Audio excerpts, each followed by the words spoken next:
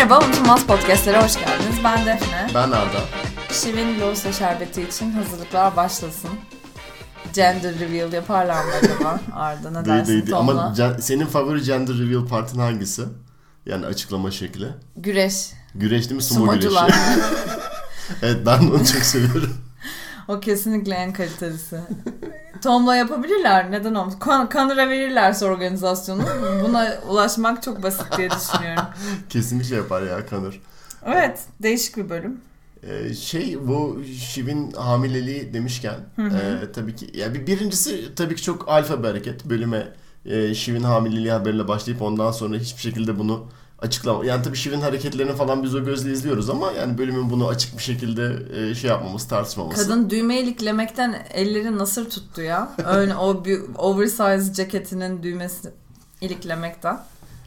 Peki şeyi merak ediyorum, hani işte bölüm sezon başı fragmanını izledik. Orada Şiv'in böyle Madsen'la karşılıklı viski içtiği bir sahne var. O hani bir yudum viskiden bir şey olmaz durumu mu? Yoksa? Ya işte sorduk hamile arkadaşlarımıza, French way yani Fransız ekolü sınırlı sayıda alkolü okeyliyor benim anladığım kadarıyla. Yani şarap marap okey de sanki viski biraz ağır geldi bana be. Ya pretend yapıyordur, sen de Madsen yudumunu mu sayacak şimdi ya? Kenarına tükürüyor mu? Bitkiye tükürüyordur belki. Neyse, önümüzdeki bölümlerde göreceğiz. Sence Şiv gerçekten yani bu çocuğu tutacak mı? Yani emin değilim. Annelikle ilgili kendi annesiyle olan ilişkisi yüzünden çok çelişkili hissiyatları var. Başından beri, yani ikinci sezondan beri falan neredeyse Tom'la Şiv'in arasındaki bu bebek isteme meselesi gündemde, ama kendi annesinin anneliğiyle özdeşleştirdiği için kendisinin de çok berbat bir ebeveyn olacağından emin.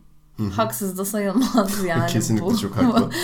O yüzden emin değilim tutacak mı? Yani eğer şimdi test, yani amniyosentez falan yapılmış. Yani 10-11 hafta olmuş olması gerekiyor bayağı. Evet. Far along aslında pregnancy'sinde. Bir yavaş yavaş geç kalıyor. Evet. Ama Avrupa'da galiba Amerika'da da öyle herhalde. Yasal kürtaj sınırı 20 haftaymış.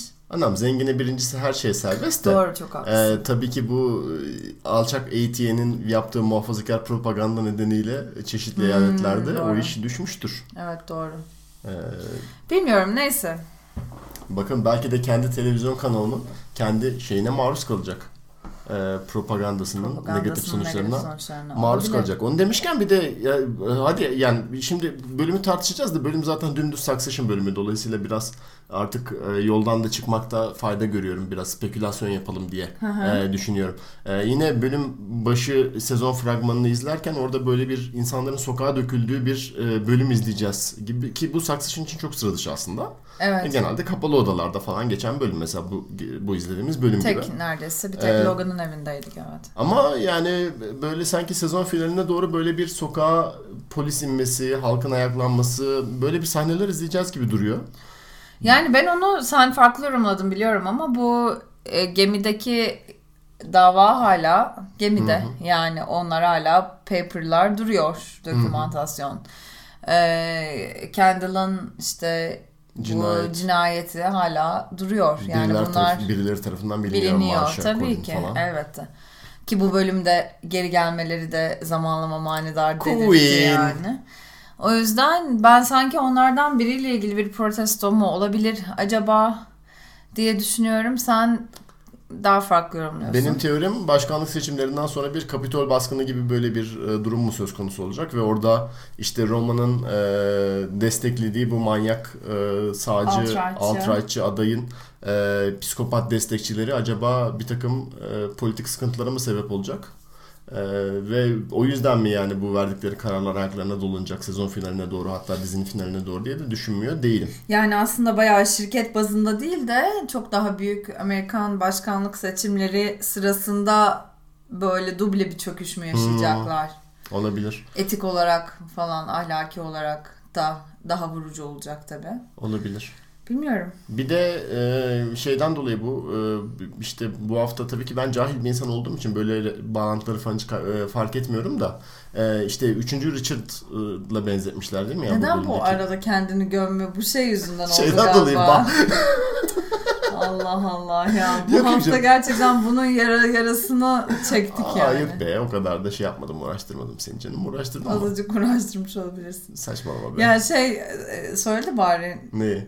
Succession'daki L2D OG'nin Ajda Pekkan'ın 83 albümünden alınma bir şarkı olduğu gibi çok vague bir tespit yaptın ama o tespit tabii ki... Hayır şöyle, Ajda Pekkan'ın şarkılarının zaten başka şarkılardan çalıntı olduğunu biliyoruz. O da Donna Summer'ın bir önceki sene çıkardığı bir şarkıdan çalıntıymış. O beni çok fazla şaşırttırmadı. Oradaki riff de bir Bach riffiymiş. Evet, o Bach riffiymiş. Okay. Ben onun Bach riffi olduğunu tabii ki tanımadım. Ya neyse ne. Neyse ne. Yok onu demiyorum yani, şimdi bu işte 3. Richard, yani Shakespeare'in işte meşhur oyunlarından bir tanesi. Ondan sonra onu okuma fırsatım oldu yani. Hani nasıl bir bağlantı var falan diye.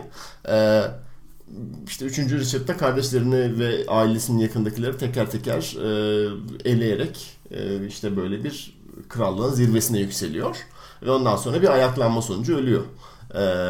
Hani acaba ona benzer bir ayaklanmanın olduğu bir şeye doğru mu gidiyoruz? Burada doğru Richard Kendall mı? Kendall. Bilmiyorum. Bir takım ayak oyunları. Hiç onu öngörebilecek şeyde değilim şu an. Evet yani bir de böyle şeylerin spekülasyonunu yapıyoruz, ondan sonra tutmuyor. Ben sana dedim ki bu cenazeyi bu dizide göstermezler. Atlayacağız dedik. İlk defa Succession gün gidiyor yani. Herhalde biz bu sezon gerçekten 10 günlük bir süre izliyoruz. Evet.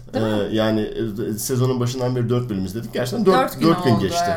Evet. Eskiden Mahsun Kırmızıgül'ün bir dizisi vardı, Zalim diye. O da böyle dizi 12 bölüm falan oynamıştı ama toplam dizinin içerisinde 4 saatlik bir zaman geçmişti.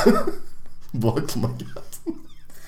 Gerçekten senin vereceğini biraz 24'ü falan söyleyeceksin diye düşünmüştüm. Hayır 24'te eş zamanlı akıyor bu dizinin. İnovasyonu şu. Gerçek zamandan daha yavaş akıyor. Yani toplam 12 saat izlemiştim ama 4 saat geçmiş mümkün değil. Ya sabah doğmuyor. Bak dizi, yemin ediyorum bak, güneş battıktan sonra başlıyor. Yani evet. 10 bölüm izledik, sabah olmadı. Aynı gece devam ediyor.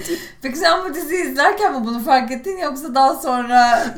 İzlerken fark ettim yani. 8. bölüm civarı abi artık bir sabah olması lazım diye düşünmeye başlamıştım. Peki gece çok alengirli şeyler mi oluyor? Bayağı oluyor tabii işte cinayetler, şunlar bunlar. Tamam. Ya neyse evet. Peki. Neyse konumuza dönecek olursak Kendall'ın ayak oyunları. Bölüm hakkında ne düşündün? Bir oradan başlayalım hadi. Ya bölüm hakkında çok Marsha'nın gelişi etkileyiciydi. Aklımda kalan şeyleri söyleyeyim yani. Hı-hı. Çok aşırı vurucu bir bölüm değildi. Hı-hı.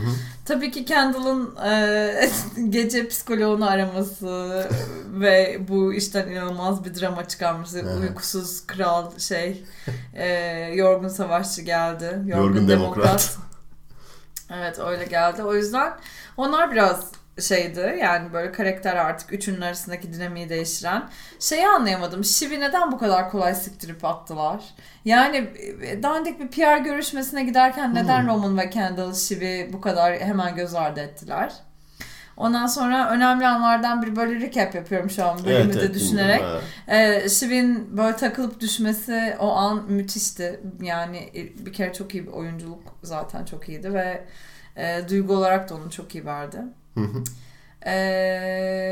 Bir de Tom yavşak, gerçekten sen devlet misin? Yavşak yani gerçekten. Herkese gidip ayrı bir koldan yamanması ve tabii ki içlerinde yine en duygusal olarak olgun olan Roman'ın hak ettiği cevabı vermesiyle. Ya benim için dizinin highlightları bunlardı. Gelecek bölümü çok merak ediyorum. Madison çünkü devreye giriyor. Herhalde uçuyorlar artık değil mi kuzeye? Böyle yani aşırı devasa bir revelasyon ya da highlight'ım yok bölümle ilgili. Bir tek işte Marsha dinamiği enteresandı. O kadını bir daha görecek miyiz yoksa geri Milan'a alışveriş yapmaya sonsuza dek geri mi döndü? Bir de evi de sattı 63'e Queen. 60-70 dedi ya Connor ya. Bu konuyu tartışabilir miyiz gerçekten? Dünya üzerinde kim birisi pazarlıkta 60-70 arası bir fiyat düşünür deyince 63 diye cevap verir? İşte Connor. Gerçekten Connor yapar bunu yani. Neyse ama Connor Üstad önümüzdeki hafta biliyorsun swing state'lere giderek kritik eyaletlerde oy toplamaya başlayacak. Neydi bu eyaletler? Minnesota. Minnesota. Ohio. Yok. Ohio var. swing state mi? Pennsylvania var. Minnesota var. Unuttum diğerlerini açıkçası. Evet, neyse. Wisconsin olabilir. Bir de şey de komik. 2 bölümde aslında çok irrelevant yani. Vilma mıydı kızın adı? Villa ile Connor'ın nereye balayına gidecekleri ya da düğün. Ve 2 bölümde bunun üzerinden isimlendiriliyor. Yine Jesse Armstrong Genius. Bize bir takım oyunlar oynadı. Değil mi? Yes. Ya bir şeyi değinmek istiyorum sadece. Geçen bölümün sonunda hani Roman şirketin böyle düşen hisse senedi fiyatını gösterip işte bizim babamız bu diyerek böyle bölümü kapatmıştı ya. Bu bölümde aslında biraz şey gördük sanki. Babanız o değil aslında, babanız bu. Yani bir kağıt parçası bıraktı ve gerçekten yani bir şeyin altını mı çizdi, üstünü mü çizdi davasına adam yine oradan 3 kardeşin ya öldükten sonra dahi arasını açmayı başardı. Bölümün asıl kazananın o yüzden ben Logan olduğunu düşünüyorum. Marsha gibi gözükse de yani öldükten sonra dahi o şeyini yansıttı. Evet, kesinlikle. Ve yani hakikaten işte Kendall'ın o kağıt parçasından fazla anlam çıkarması, hepsinin çok anlam çıkarması. Yani orada en çok aslında hani üstünü mü çizmiş, altını mı çizmiş davasında neyi çizdiyse çizsin. Ne yazmadığı ortada diye Shiv'in ismini, yani orada Shiv'e en çok yaralayacak şeyi çıkardı, buldu yani gene. Evet. Kendall. Evet. Ama yani bir şey diyeceğim. Shiv de bazen hak ediyor bunu. Ya yine eski bölümlerden bir tanesinde işte bu tekrar dönüp ilk sezona dönüyorum da. İlk sezonda babaları yoğun bakımdayken ikinci bölümde işte Kendall yani hani benim olmam gerekiyor babamın yerine CEO dediği zaman Shiv de şey diye cevap veriyor. Yani dünya üzerinde 6 milyar insan var. Babamın kimi istemediğini sorsan bir tek seni istemediğini biliyoruz yani. Senin olmaman dışında herkesin olması makul diye bir cevap veriyor. O da Kendall'ı çok incitti. Herhalde o da biraz içinde kalmıştır. Yıllardır onu biriktirmiştir Kendall denen. Yani tabii biriktirmiştir. Evet. Zaten kaç kere gitti şeye baktı ya, o kağıda fotoğrafını çekmiş işte, büyüte zoom in zoom out 50 kere yapa yani ve çok duygulandı işte. Baban seni gerçekten seviyor muydu? Bunu kimle konuşmuştu? Frank'le, evet. Yani babasından daha çok baba olan hakikaten Frank dayı. Evet, duygusal olarak bir kağıt parçası bağlandı. Çok fazla şey ifade etti birdenbire. Biraz da anında bir güç sarhoşluğu mu yaşadı? Yoksa hani Roman Kendall aslında babasının söylediğinin aksine bir killer mı gerçekten? Bunu merak ediyorum. Evet, bunu ben de tam bu soruyu soracaktım. Bu sondaki yani internette bu olay çok patladı. Son sahnede Hugo'yu çok böyle babası vari bir hareketle yarı şantajla böyle falan alt etmesi. Evet. İnsanlar işte babasının aradığı killer bu mu? Hatta işte baş harfleri orta isminin de Logan olduğunu öğrenince KLR olması falan. Bütün bunlardan böyle bir anlam devşirildi. Killer Logan var falan. Okay. Yani sence Kendall bir killer mi ya? Bence bunu tartışalım bugün. Hadi bakalım.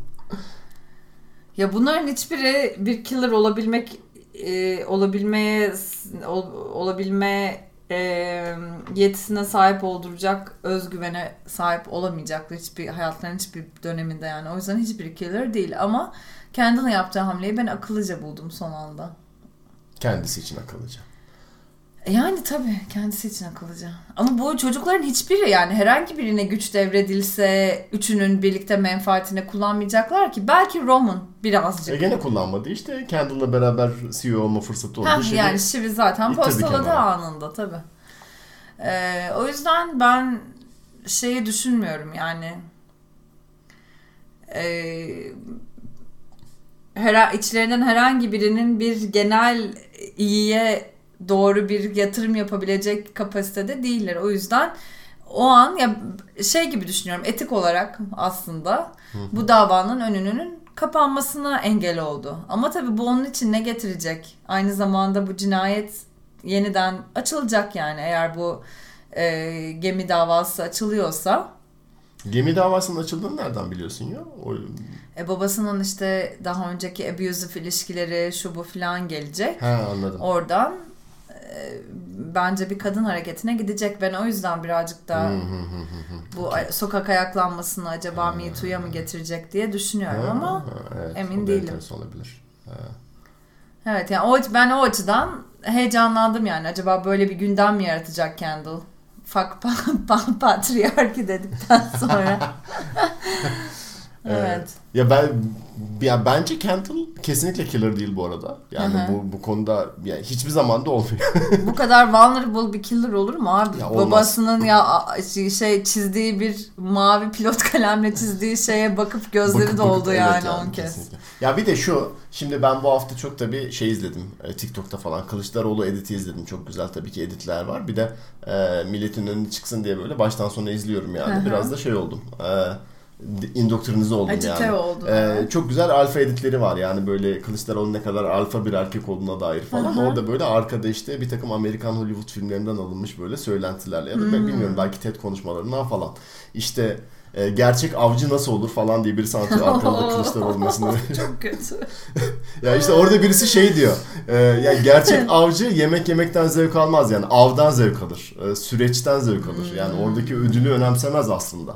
İşte onu işte ormandaki diğer hayvanlardan ayıran şey odur. Anlatıyor böyle uzun uzun. Neyse. Oradan aklıma Kendall geldi yani Kılıçdaroğlu'ndan yorgun demokrattan. Kendall. Allah sonlarını benzetmesin de Mayıs öncesi. Kendall'ın babasıyla arasındaki en büyük fark o gerçekten. Kendall hiçbir zaman süreçten zevk almıyor. Yani sonuçtan zevk alıyor. Evet, süreç acı verici oluyor onun için. Evet. Mesela işte o babasının ikinci sezon finalinde Kendall işte benim babam bir despottur bunlardan haberi vardır açıklaması yapınca yüzüne yerleşen gülümseme var ya o gülümseme bence onun süreçten zevk aldığının göstergesi. Evet. Dizide süreçten zevk alan başka bir insan daha var. Madsen. Kesinlikle yani o psikopatlık. Kesinlikle. Ya o adamın amacı şirket almak falan filan da değil. Yani süreçte insanları süründürmek. Evet. Onlar killer gerçekten. Kendall'da böyle bir şey yok. Yani bu bölümdeki bu havalanmaları falan filan da bir şeye ulaştığımdan dolayı havalanmalar. Evet. Başına yine bir engel ya çıkınca. Orada yine bir business açısından değil ki babasının hiçbir zaman kendisini gerçek bir aday olarak görmediğine çok emindi yani ve bütün yaralanmasının aslında sebebi buymuş gibi kafasında kodlamıştı. Tabii ki öyle değil ama yani o daha çok babasından böyle bir onay almış olmakla ilgili epifani yaşadı. Yoksa şirketi devralacağım, güç bana geçecek falan bunlar umurunda değil ki Kendall'ın. O ona onandı yani babası tarafından. O yüzden belki kendini işte beni sevdi. Beni killer olarak gördü, beni en yetkin olarak gördü, beni kardeşlerimden farklı gördü. Biraz böyle yaşadıklarına dair bir redemption hissetti Kendall bence. Yoksa ben yani şirket bu çocukların hiçbirinin değil. Umru değil yani. Yani şirket de bir araç onlar için tabii ki babalarına ulaşmak için evet. Ama bu yükselmeleri de tabii hızlı bir şekilde ben düşerken yükseklerden uçurumlara durumuna dönecek. Yani belki bir bölümde dahi dönecek. Evet. Yani yine bölüm fragmanından anladığım kadarıyla işte böyle karısına mesela ben neler yapıyorum senin haberin var mı falan filan diye böyle atarlanmalara başlıyor. Kim? Bunlar Kendall. Karısı mı geliyor? Evet bir bölümde gözüküyor. Çocukları bir daha görecek miyiz ya? Ya o çocuklar biraz geri zekalı olduğu için görmüyorlar. Hatırlıyor musun ya? Geçen 3. sezonun son bölümünde işte Kendall intihar mı etti etmedi tam onun böyle başında yani o belirsizlik varken Logan Kendall'ın çocuğuna kitap okuyor ve işte çocuk 13-14 yaşında falan artık yani ama işte 6 yaşında bir çocuğu okuması gereken kitap okuyor. Orada ama biraz Logan'ın yani ne babalığı ne dedeliği hiçbir şey bilmediğiyle ilgili bir gönderme de yok ki. Ya var doğru söylüyorsun. Çocuğun gerizekalı olmasının tabii. Bak adamcağız gene torunlarını da kucaklayamadan Şivin de dediği gibi. Ya eminim gerçekten buna yani gerçi Logan Roy daha doğrusu Jeremy Fox değil tabii. Jeremy Fox mu adı? Brian Cox ve Jeremy Strong ikisini karıştırdım. Brian Fox'un söylediği işte eğer yaşasaydı çiftliğimde torunlarımı sevecektim, Carrie ile yaşayacaktım, bir şey yapacaktım falan. İşte peki Carrie'nin hiçbir settlement falan hiçbir şey alamayacak olması? Ya bir anchormanlik bile alamadı kadın yani. Anchormanliği bırak taksi evine kadar bile bırakmadı. Metroya bırakıyor. Subway'e bırakıyor ki oradan küçük apartmanına gitsin. Marsha Queen ya. Bak Marsha da killer.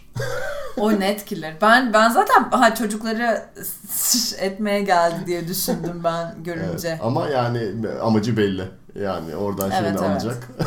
Parasını alacak ve Milan'a dönecek. Gelecek ama tabii ki yani ihtimal çok güçlü ya önümüzdeki bölümlerde. Yani bu cinayet mevzusunun tekrar ortaya çıkması ve Marshall'ın Kendall'dan da bir şeyler koparmaya çalışması ihtimali olması, evet. Az değil. Ama bölümün kaybedeni Carrie diyebilir miyiz? Net ya tabii ki. Yani geçen bölümün de kaybedeniydi ama bu bölüm artık açık bir şekilde şey oldu. Ya çok acıklıydı Roman'a yani. Biz evlenme planları yapıyorduk. Babanın bunu bir kenara yazmış olması gerekiyor. Gidip dokümanlara bakar mısın falan diye Roman'a yalvardı ya. Varsa da Marşa onları yani yakmıştır 50 kere yani. 50 kere de. Seni bırak üst kattaki tuvalete bile göndermedi kadın. Ama bölümün önemli kaybedenlerin birisinde Carl olduğunu düşünüyorum. Jerry'den yediği, senin 90'larda kablolu TV ile evet. O da çok atılım iyiydi. Şeyine cevap veremeyerek orada da bir geride kaldı. O da güzeldi. Evet. Yani çok standart bir Succession bölümüydü. İşte kapalı odalarda, kapalı evlerde, kapılar ardında business geçen talk. Pazarlıklar. Biraz da böyle olması lazım. Çünkü 3. bölüm gibi bölümün üzerine yine yeni bir yollar açması, halılar sermesi için böyle ki. Biraz... Yani cenazeyle devam edemezdik artık o kadar da tabii. Yoğunluk zarar. Herhalde görmeyeceğiz değil mi cenaze falan? Bitti o işler. Yani bir sonraki bölüm şeye gidecekler diye anlıyorum. İsveç'e gidecek çocuklar artık diye anlıyorum. Adam koktu zaten yani. Bu zamana kadar yakmış olmaları lazım Morgan'ın. Peki sence gerçekten telefon tuvaletten çıkarmaya çalışırken ölmüştü yoksa bu Tom'un Carl'a sinir olduğu için uydurduğu bir... Tabii ki Tom'un Carl'a sinir olduğu. Bunu kime söylüyordu? Greg'e mi söylüyordu? Greg'e söylüyor. Tabii ki. Dünyanın en güvenilmez anlatıcısı olduğu için. Evet. Bunu kime duyurursam olur. Carl'ın tuvaleti tıkaması. Aynen. Evet. Neyse güzel bölüm.